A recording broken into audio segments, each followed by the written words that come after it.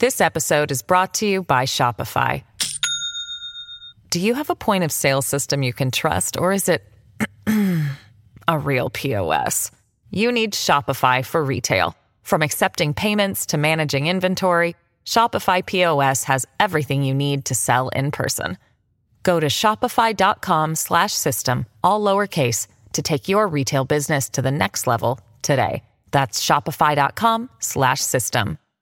Hello, everybody. This is Marshall Poe. I'm the editor of the New Books Network. NBN listeners like to read books and buy them. So we thought we'd tell you that right now, our friends at Princeton University Press are having a remarkable site-wide sale. You can get 50% off books, including ebooks and audiobooks, with the code 50, F-I-F-T-Y, at checkout until May 31. You can save some real money on Princeton University Press books. I encourage you to go there and check it out.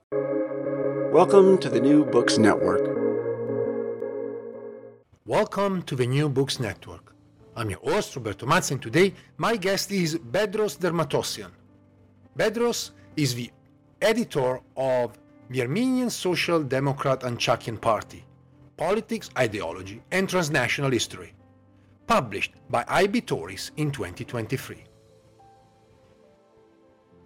This book, which is based on new research, sheds light on the history of the Social Democrat Hnchakian Party, also known as SDHP, a major Armenian revolutionary party that operated in the Ottoman Empire, Russia, Persia, and throughout the global Armenian diaspora.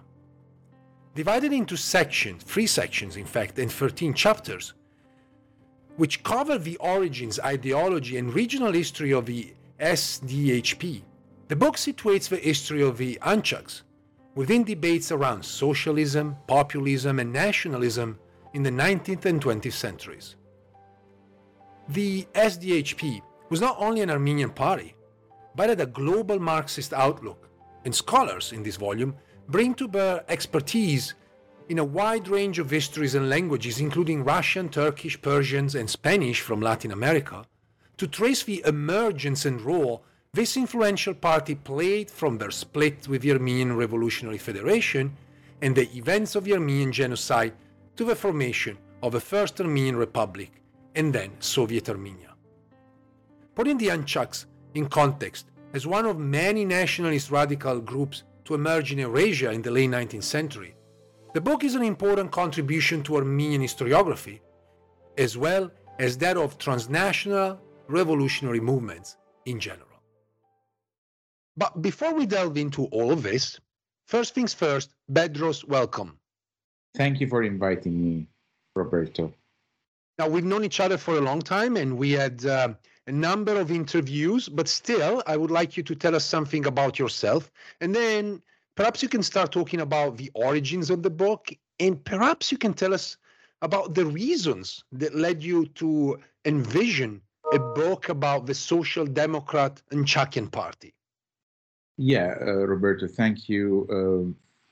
I was born and raised in East Jerusalem in the Muslim quarter of the old city of Jerusalem, and I graduated from the Armenian school, St. Tarkmanchak School, went to Hebrew University, and then to Columbia University. After that, after receiving my PhD from Columbia, I taught a few years at the Massachusetts Institute of Technology, and now currently I'm a professor of history at the University of Nebraska-Lincoln. And I'm also the vice chair. I've always been interested in the Armenian revolutionary movements, and, to a certain extent, the historiography on the Armenian revolutionary movement usually tends to concentrate on the Armenian Revolutionary Federation, which is the ARF, still existing. It's an opposition group today in Armenia. It's a powerful party in the diaspora. So it has been concentrated on the Armenian Revolutionary Federation on the expense of other revolutionary groups who did not necessarily leave a major archive. The ARF, the Armenian Revolutionary Federation, the depository of its archives is housed in the Hydranic Building in Watertown, Massachusetts, where you have a plethora of information there about the activities of the party in different parts of the world, but also in the Ottoman Empire, really a major archival truth. So to that extent, the Social Democratic Hnchakian Party does not leave a major archive to be able to reconstruct the history of the party. So the book is based on, around half of the book is based on the proceedings of a conference that took place on the 125th anniversary of the establishment of the Social Democratic Hnchakian Party in 2012, which took place, the Social Democratic Hnchakian Party in California, in Los Angeles or Burbank, organized this conference to commemorate or celebrate the 125th anniversary. So the conference took place in 2012 in Woodbury University in Burbank, and then so the 6 of the articles came from there. And they when they approached me a few years ago and said, "Would you be able to edit these?" And because these are important, I thought about it and I realized that really there's something to it. And I brought 6 additional articles really to write the history of the party. And of course, this is the first English language edited volume about the history of the Social Democratic Hnchakian Party, mainly concentrating on its activities and ideology and revolutionary activities within the Ottoman Empire.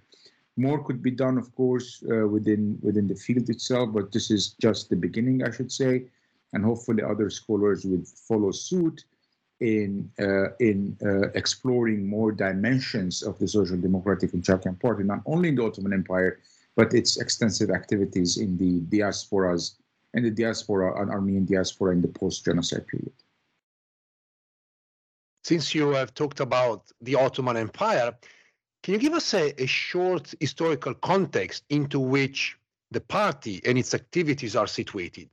And I guess it would make sense to talk about a pre and a post Young Turks revolution period.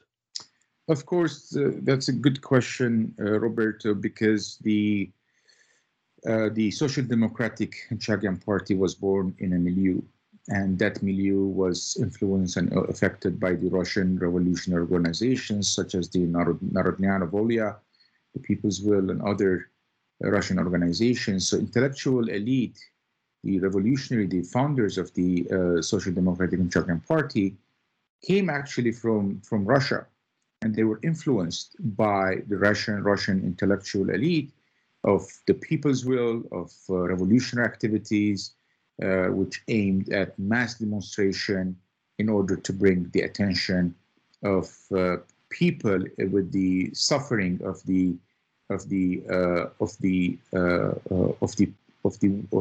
peasant class. Of course, this is extremely important because for the Social Democratic Hnchakian Party, socialism was a very important aspect. And socialism, so if you think about 2 important pillars of the Social Democratic Hnchakian Party ideology, it would be socialism and nationalism. So the CDHP was found, of course, in Geneva by Avedis Nazarbekyan, his fiancée Maro, and four other members, who all were influenced, went to Russian universities and studied in Russian universities, and came with these ideas and ideologies in trying to form a revolutionary party with the aim of relieving the suffering of Armenians either in Russia or the Ottoman Empire. But eventually their target became to relieve the suffering of the Armenians of the Ottoman Empire. They believed that this could be done through revolution, and this could be done through uprising, not only the Armenians, but also the other Muslims for a joint cause. And the cause was the cause of of the peasantry and a class, influenced by Russian ideology of class against the exploiters of the peasantry, and trying to make a case of a common cause here. So Hnchak was found in 1887, though one of the articles says now that it was found in 1886. It didn't take its name until 1890, and they followed the Hnchak means bell. They followed Alexander Herzen's follow call. Again, it was the bell. Alexander Herzen was a Russian intellectual and the precursor of socialism in Russia. So you see here extensive influence of the Russian intellectual and revolutionary current on the Armenian revolutionary movement, not only on the Hnchaks, but also on the Armenian Revolutionary Federation. So in the course of the 19th century, there are two intellectual and political currents existed in the region of the Ottoman Empire, one coming outside from Russia and the other coming from Istanbul and other port cities, and those were more gradualists than activists. They believed in political change, they believed in gradualism, whereas the Armenian Revolutionary Federation or the Social Democratic Hnchakian Party, they believed in activism through mass demonstration. But what distinguishes the Armenian Revolution Federation and the Hnchaks, there are few couple of important things that distinguishes both of them. One of the things is that Hnchaks believe in mass demonstrations. Put mass demonstrations, bring the attention of the European powers to the plight of the Armenians, whereas the ARF believed more in individual assassinations and targeting of individual evil, or individual perpetrators and cruel officers, as opposed to mass demonstrations. But in their process, they also targeted Armenians, specifically the Armenian bourgeoisie and the church, because Armenian bourgeoisie and the church were extremely nervous about the revolutionary activities that was happening in the Ottoman Empire, because revolutionary activities means that now we have a different source of legitimacy. Because for the interests of the Armenian church, the legitimacy should be the church, the Armenian patriarchate, and the Armenian Amira class, or the Armenian bourgeoisie class. So whenever they saw that something new is coming, they started getting nervous, because for them, keeping the status quo as it is safer than bringing a new revolutionary idea that we don't know the result of which could be catastrophic or could be positive. So to that extent, the Social Democratic Hnchakian Party was born prior to the Armenian Revolution Federation, and in 1890, you have the formation of the Federation of Armenian Revolutionaries, whereby now those groups who formed the Armenian Revolution Federation invited the Hnchaks as well as other groups in order to become a united party, and also invited Armenakans who came prior to the Armenian Revolutionary Armenian Social Democratic Hnchakian Party, and so they tried to create a unified front, but they did not succeed. Because for the Hnchakians, they put heavy emphasis on socialism. And socialism for them was going to transcend boundaries, transcend nationality, and create the precursor or the preconditions for creating a much more just and fair and equal society, regardless of the fact whether it's Christians or Muslims. So in their activities in the East, actually, they also targeted Muslims. They targeted Muslims, some targeted Alevis, some targeted, so they were the placards affair, the Yafta affairs in 1893, for example, was, we had Yaftas, placards written in Ottoman, trying to mobilize the peasants, the poor Muslim peasants, because peasantry also suffered. Muslim peasantry also suffered in the East, along with the Armenian peasants, depredations by the Kurds, double taxations, but also Circassians and Kurds. And so kind of a lawless situation in the East. And of course, Abd al-Hamid also made use of this by creating the Hamidian cavalry, the Hamidian regiments, in teaching a lesson to the Armenians on what came to be known as the Hamidian massacres.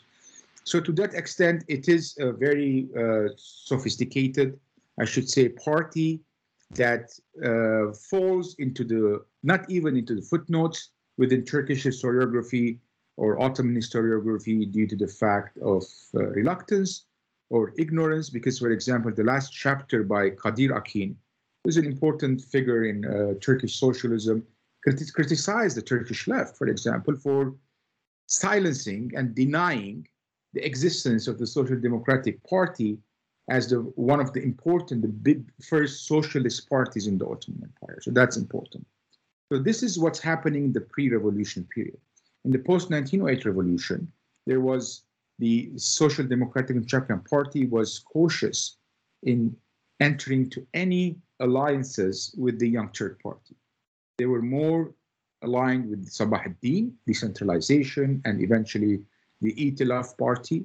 They were always in opposition, and they criticized the Armenian Revolutionary Party for entering into alliance with the Young Turk Party. Even prior to the revolution, negotiations, there were attempts to negotiate between the Young Turk in the exile and the Social Democratic figures, such as Sabah Gülian and many other figures, but all of these failed due to the reluctance and distrust or mistrust of that the Hnchakians had towards the Young Turk Party. But to a certain extent, also the Hnchakian Party was divided into two sections. In 1898, realizing that a group within the Hnchakian Party, realizing that socialism was distancing European politicians from the Armenian plight, they had an internal strife with the main party, saying that we should tone it down or remove socialism because it's not attracting European powers to our plight.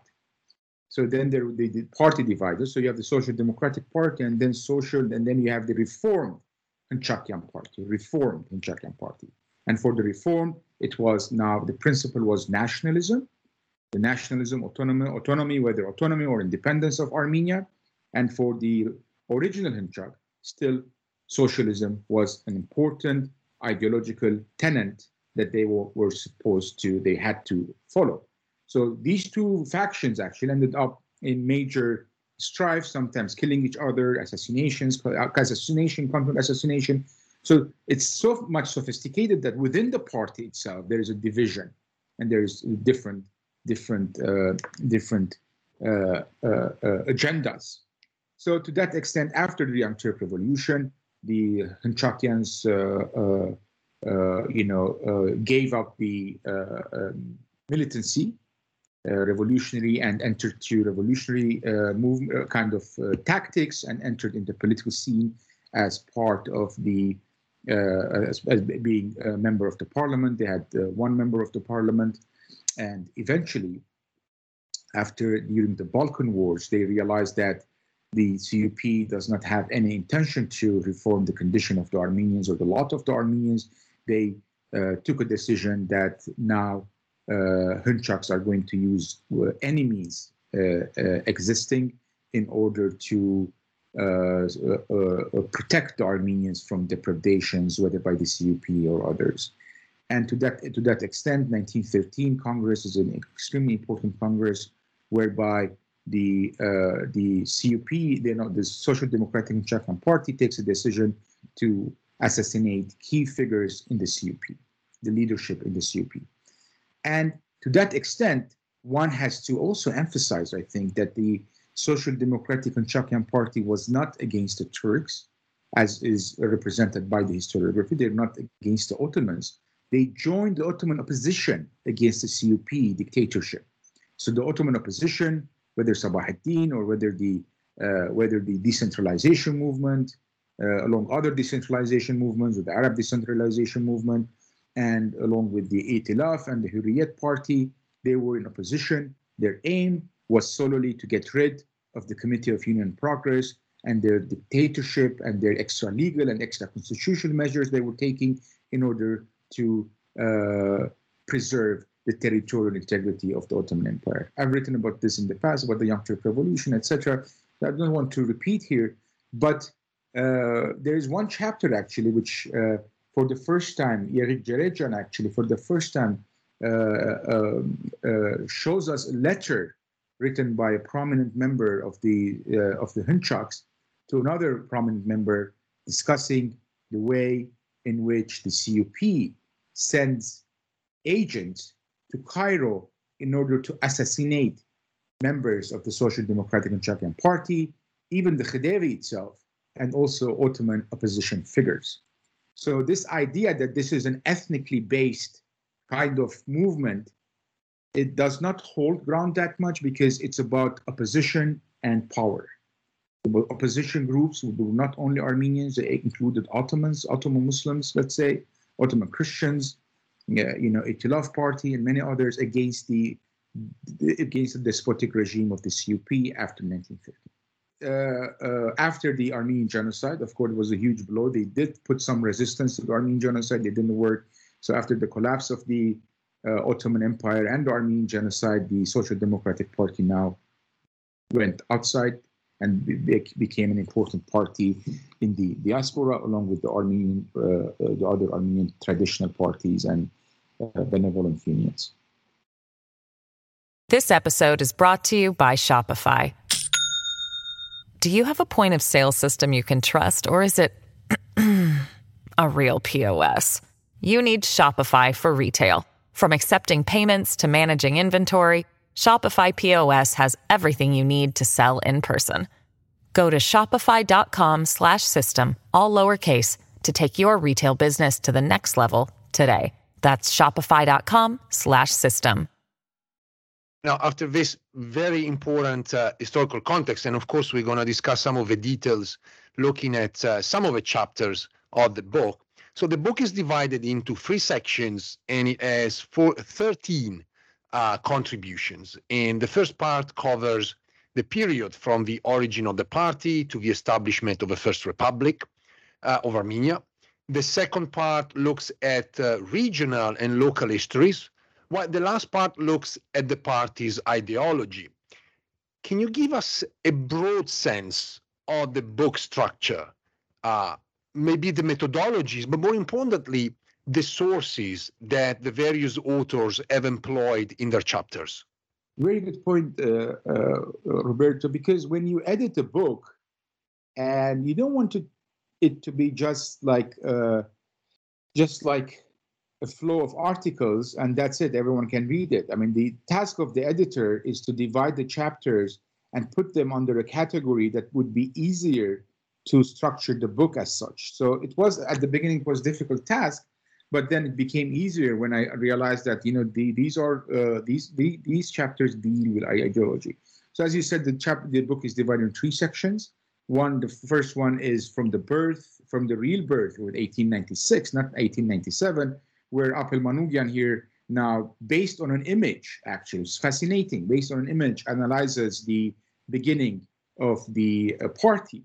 So sources, in terms of source-wise, the book is based on multiple sources. So this is the first time that there is an intermingling or intermarriage between Ottoman sources, Armenian sources, European sources, and many other languages, Latin American sources, in order to establish the history of the Armenian Revolutionary Federation.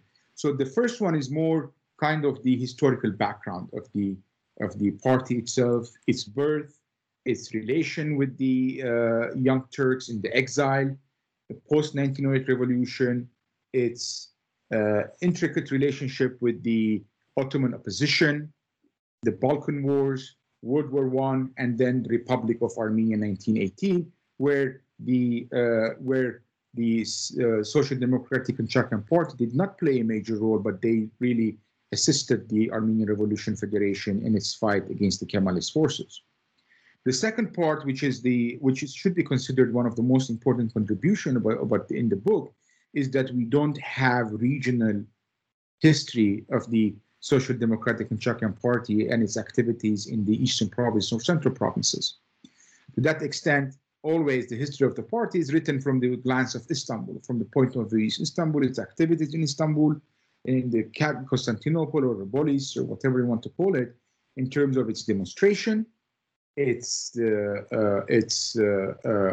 demonstrations, the Kumkapi demonstration, the 1895 event, the Zaytun event, etc. But now we have, for the first time, kind of a critical approach to its activities in the central and eastern part of the Ottoman Empire. And here you have a young generation of scholars such as Varak Ketsemanyan, Umit Kurt,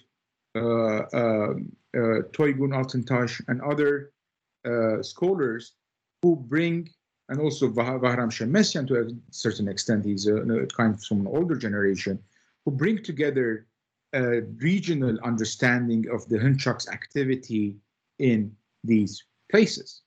So there is a lot of novelty within these chapters that defy the traditional approach of historiography, that these are just revolutionary movements as depicted in the Ottoman sources, as chetas, as komitachis, and in order to stabilize the situation.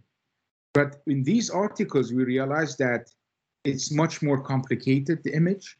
For example, in the case of Sassoon, it's in the case of Zeytun or Sassoon, it's much more complicated that the Social Democratic Hnchakian Party,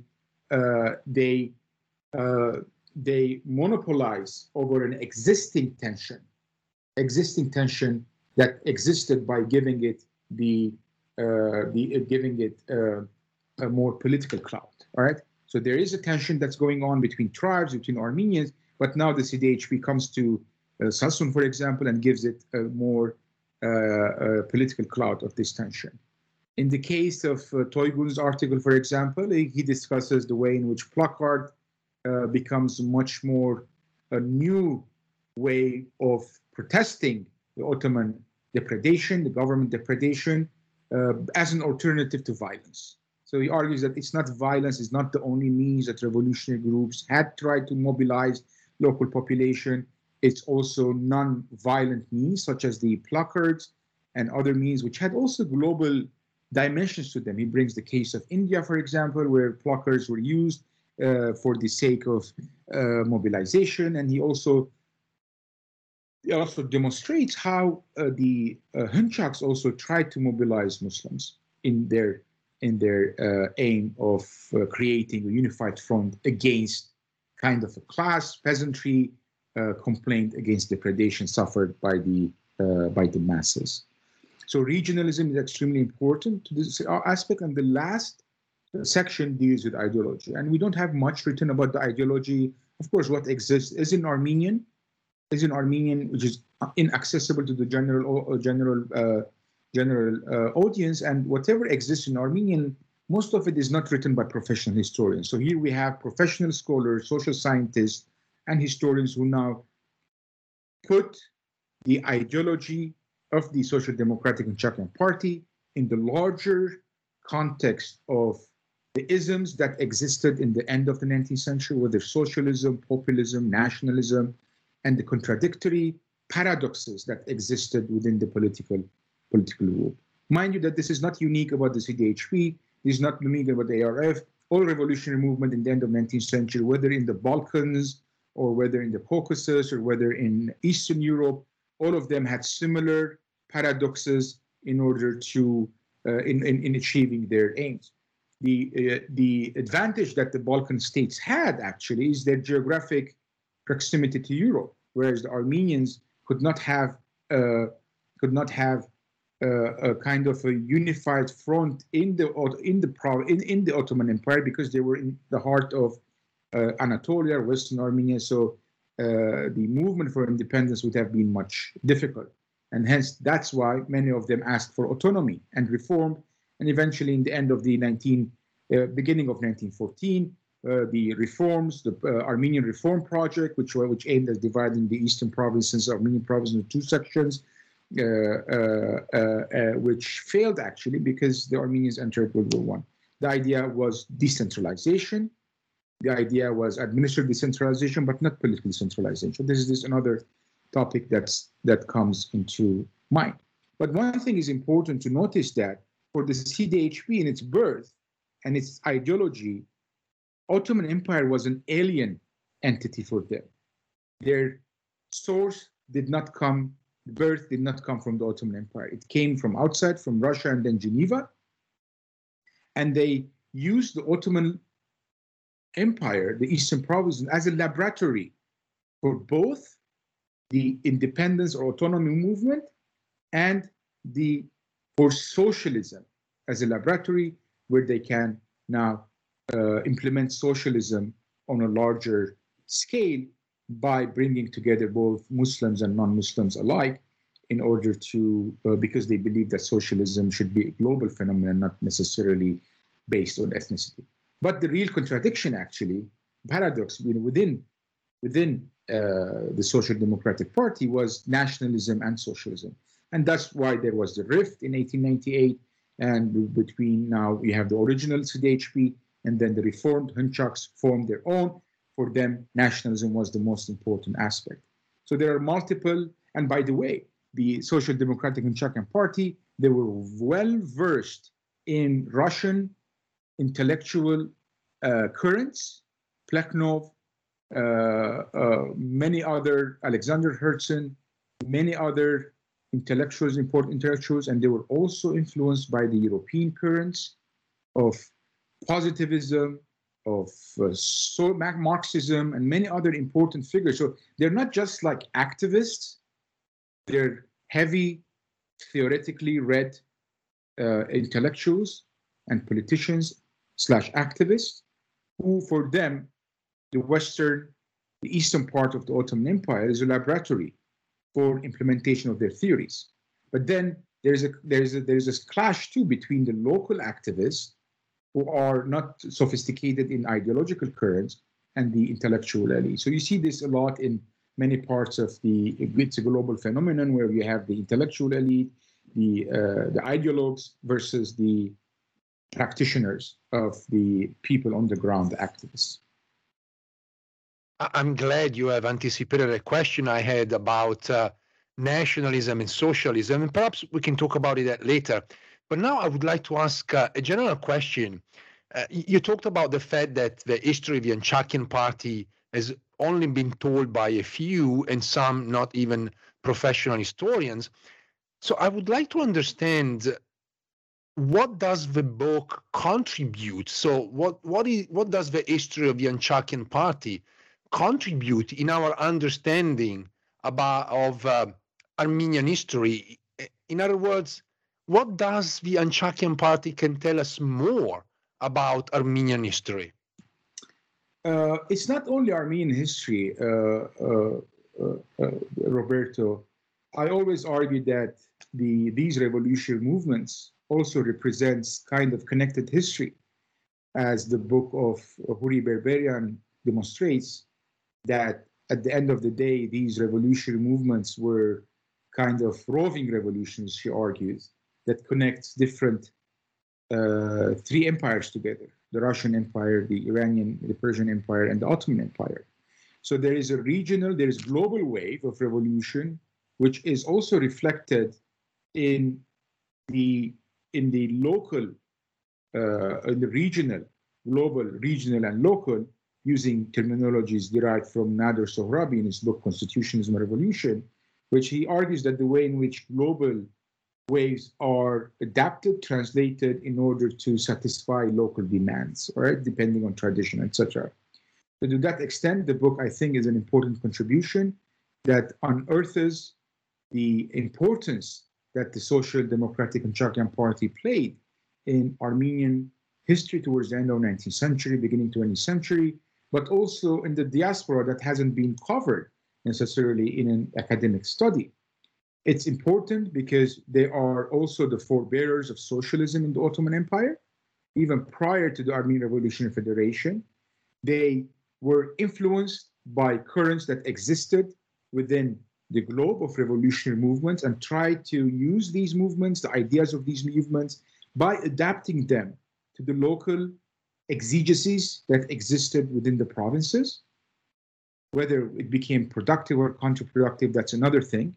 But usually their aim was to bring European attention to the plight of the Armenians. And sometimes that became counterproductive, because not every time it succeeded, because the Ottoman answer to revolutionary movement, regardless of the fact whether the CDHP wanted to socialism, etc., they weren't interested about this. They were interested that these are revolutionary movements who are destabilizing the political stability in the East, and hence they need to be dealt with even by using disproportionate violence and collective punitive action against the local population, which resulted in the Hamidian massacres. So the book is the first, I think, edited volume that brings together a plethora of sources.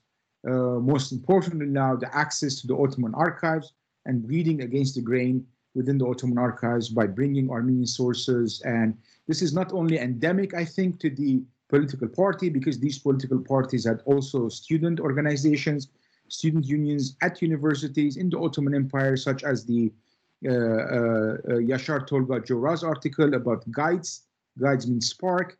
Guides newspaper, where now you have undergraduates actually conversing about ideological currents, about historical materialism, about positivism, about liberalism, and many other topics within these university-run, student-run newspapers. So these are fascinating ideas that we don't see have been sidelined actually and marginalized within Ottoman historiography due to ideological biases or due to reluctance of dealing with Armenians or bringing Armenians back to the history.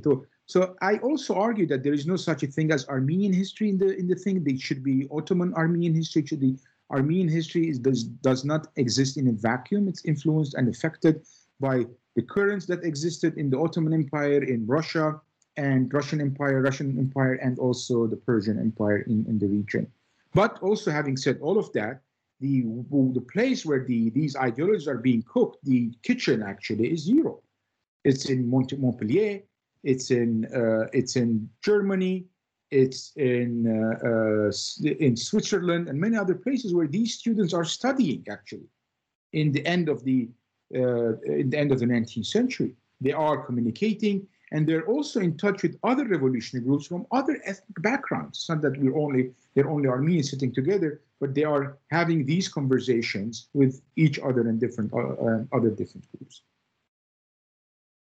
I want to ask a few questions about the chapters, and we can move rapidly through all of them, since you mentioned the major arguments made. But I want to ask about the first part, which also includes the chapters by Mujibjan and Richard Ovanesyan, who actually both recently passed away. Can you tell us a little bit more about how the authors discuss and paint the origins of the Hnchakian party? And perhaps you can tell us how their works are different from previous historiographies of a Hnchakian party. Yeah, I mean, the Mumjan's article tries to depict the image of the Social Hnchakian Democratic Party, defying the basic approach that, well, they didn't like the Young Turks and that's why they didn't cooperate with the CUP. He demonstrates in an intricate manner why the Hnchaks had reservations in cooperating with the CUP by using memoirs, by using primary sources to really lay out the reasons as to why there was contradiction in the ideology and the future of the Ottoman Empire, in which the CDHP wanted to guarantee the autonomous entity or the autonomy of the Armenians or the federal system or etc. of the Armenians in the Ottoman Empire. Ovanesyan and both of them actually passed away, and they passed away when this book was in production actually. So I had to add that sign, which is the cross sign. I think it depicts that the person, shows that the person has passed away. And Ovanesyan also kind of demonstrates that the CDHP was not anti-Dashnak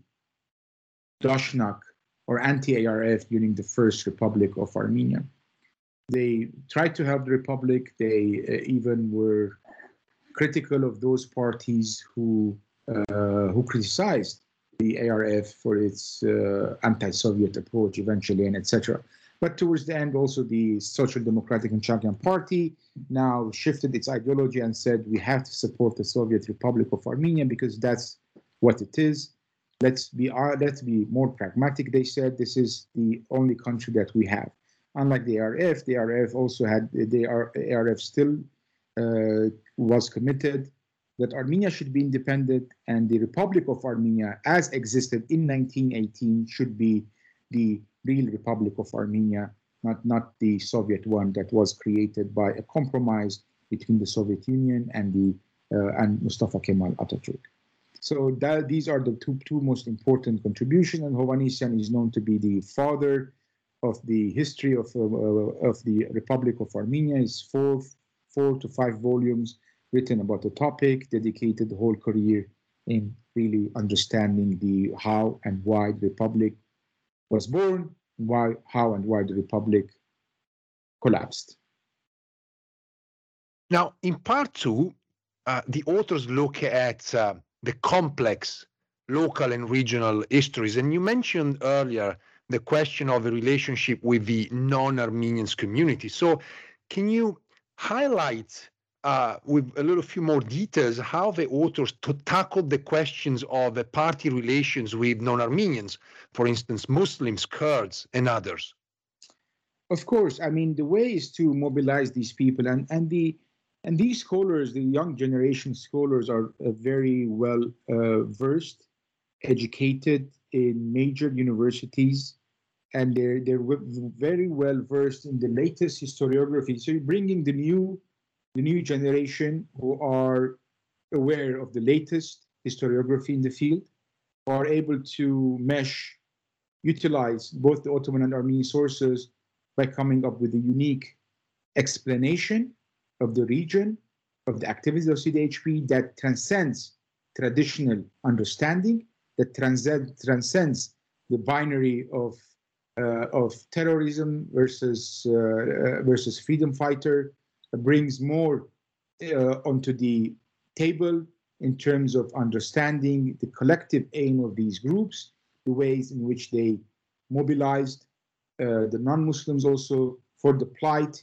of Muslims, also Muslim refugees and or Muslim peasants, for the plight, for a general cause, which is the cause of the peasantry, and trying to convince them that socialism is the way to go, and eventually trying to prepare some kind of an uprising against the corrupt leadership of the provinces.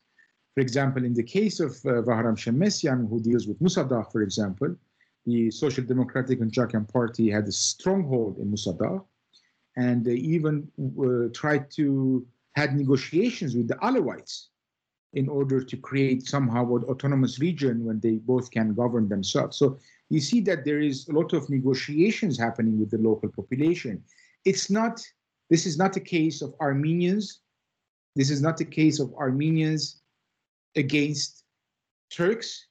This is a much more complex situation whereby the CDHP or the ARF, they're really aware of the local dynamics of contention, and they do not only try to mobilize Kurds or Muslim peasants, Sunni peasants, or Assyrians to that extent, but also try to make a larger case to the cause of the suffering of based on arguments on socialism.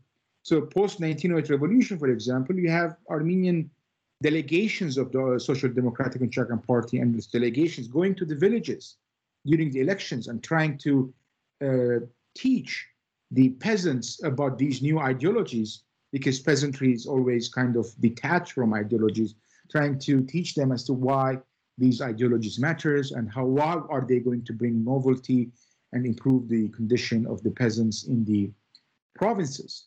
So to that extent, these articles also defy the fact that this is only Armenian revolutionary sinister activities in order to bring about the independence of Western Armenia, whatever you want to call it, something that is propagated by Ottoman historiography and Ottoman nationalists or denialists of genocide historiography that exists today. And it's very rife, I should say, in Turkey, because you have a government and government-based institution, the Türk Tarih thing, the Kurumu, is a major supplier of these, producer of this kind of ideology.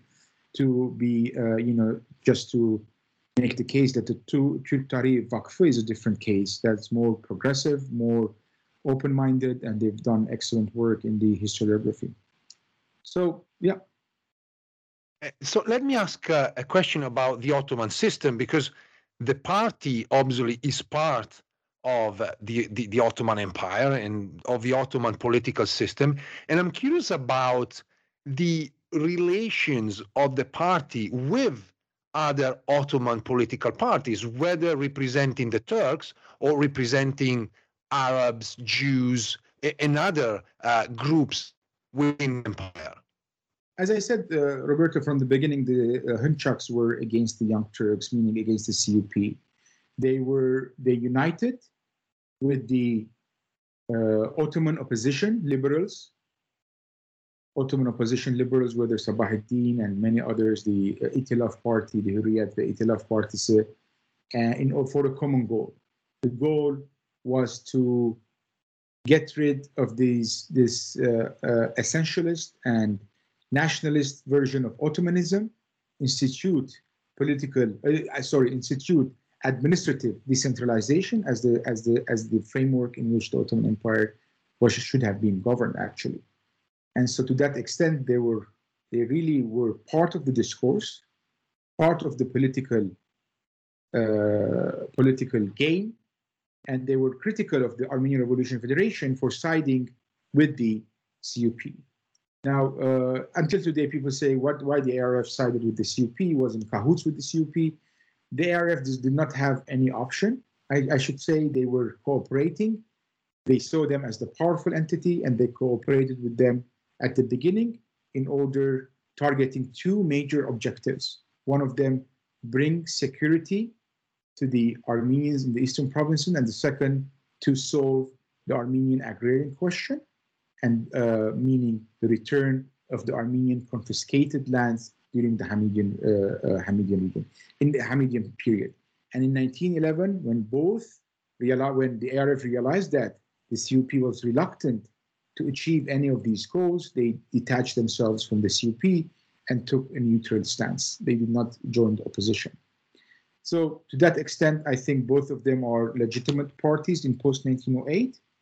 But also, also the parties created some kind of anxiety, I should say, among the more conservative elements within the Armenian communities, whether these are the Armenian tycoons or the Armenian patriarchy. Because until then, the Armenian Patriarchate was the legitimate representative of the Armenian nation in the Ottoman Empire. And now, after the 1908 revolution, there's now the tension between privileges of the religious institutions versus creating a new identity based on citizenship, and the real representatives are going to be the MPs within the parliament, whether Armenian parliament, whether the Armenians, or the Greeks, whether Bulgarians, or whether other figures.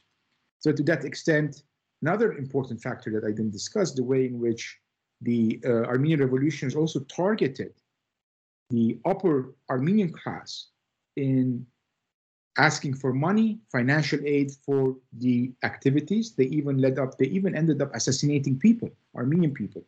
This is not about Armenian versus Turk. As you can see, this is a socialist revolutionary movement that has its own agenda,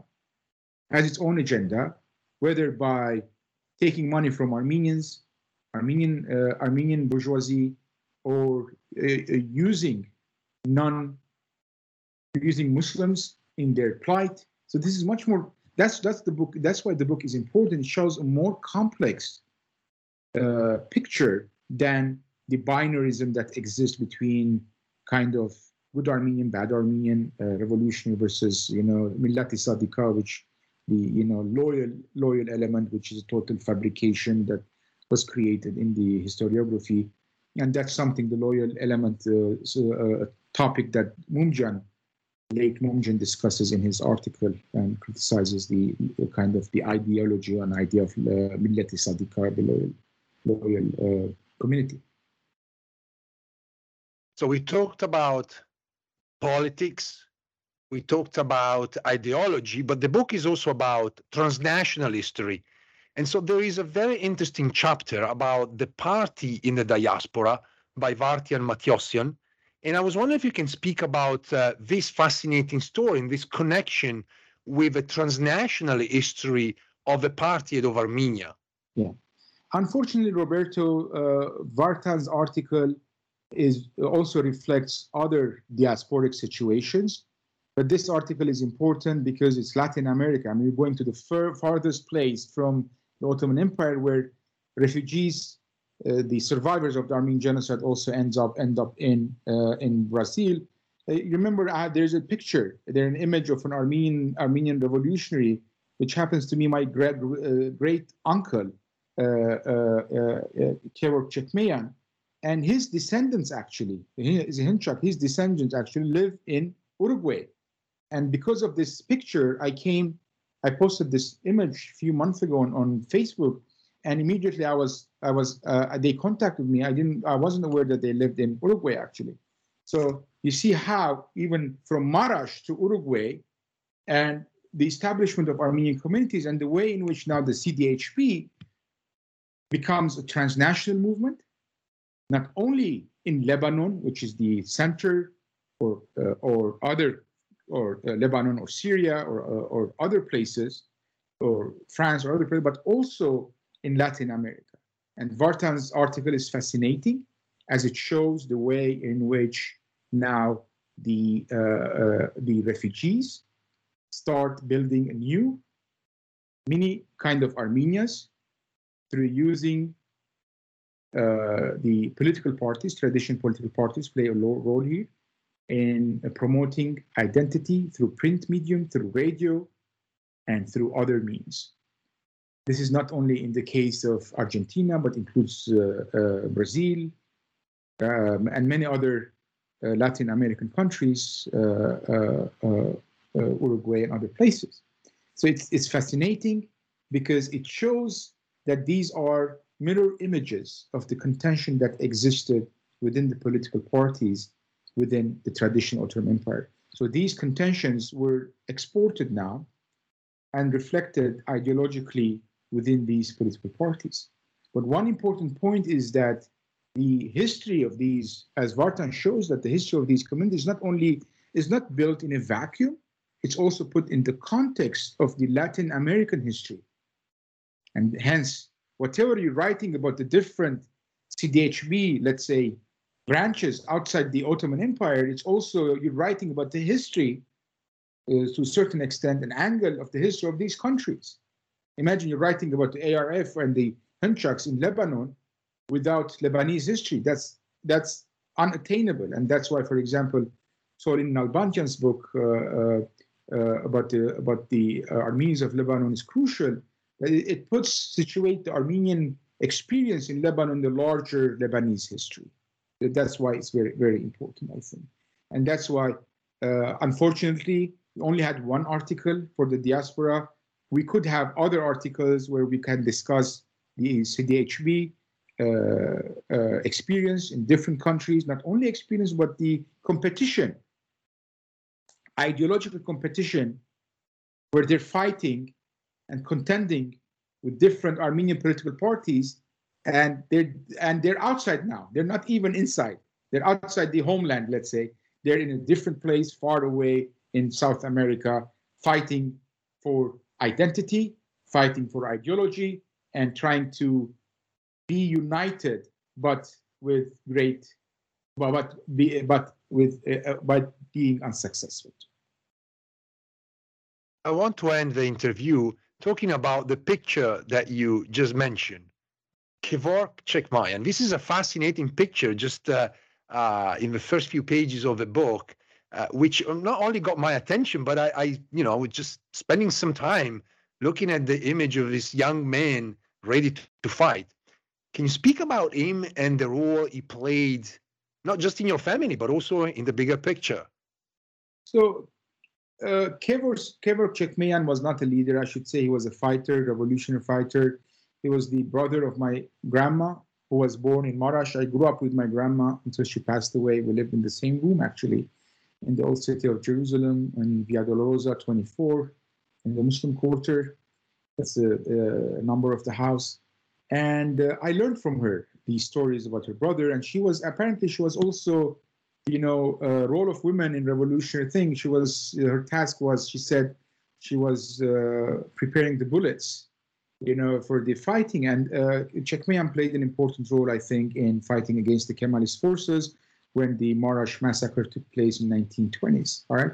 So the last, because after the Armenian genocide, like 20% of whoever was left returned back to Cilicia, and the aim was, the French plan was to create a Cilicia, independent Cilicia.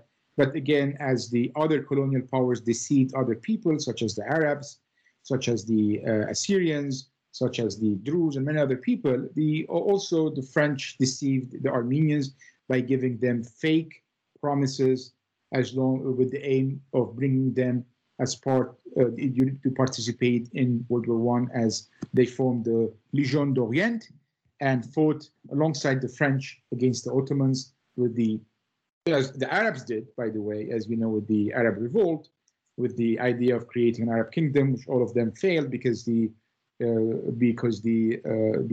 French and the British were never sincere in their aim. Their colonial imperial powers, their aim is their own interest only, and not the interest of the local population. They did that with the Assyrians too, in Iraq and other places, in order to recruit them. So to a certain extent, Hnchakian's image remained in the house, and I recently realized that picture also exists in Uruguay and Armenia and many other places where the Hnchakian family exists. All right, Hnchakians were called Bardizbanians, means Bardes means garden, and they were from Marash, from the Kümbet Mahallesi in Marash, and they were brothers and sisters who were the children of Asadur. Asadur was nicknamed Lord Asadur. Apparently, he was very rich, but they lost everything during the genocide. And even there is today great-grandson in Los Angeles, which I've never met him, called Asadur Hnchakian, all right? And in Uruguay, it's Astur, and Hnchakian is written in different ways. So it's a large family, which I'm really getting to know them in Latin America. But it's important, and these family histories are important. Some families, their parents played an important role in national movements, or in as politicians, etc. But I think every family has a material culture, whether it's an item from the period, whether it's an image from the period, and that's the image here is the material culture. For example, my grandfather brought from Marash his Old Testament, Old and New Combined Testament in Armeno-Turkish. All right, in Armeno-Turkish. That's also a material culture. These are important, which is part and parcel of families and history. This was Bedross Matossian, editor of the Armenian Socialist Democrat Hnchakian Party, Politics, Ideology and Transnational History, published by IB Tauris in 2023. Bedross, thank you so much. Thank you very much, Roberto, for inviting me again.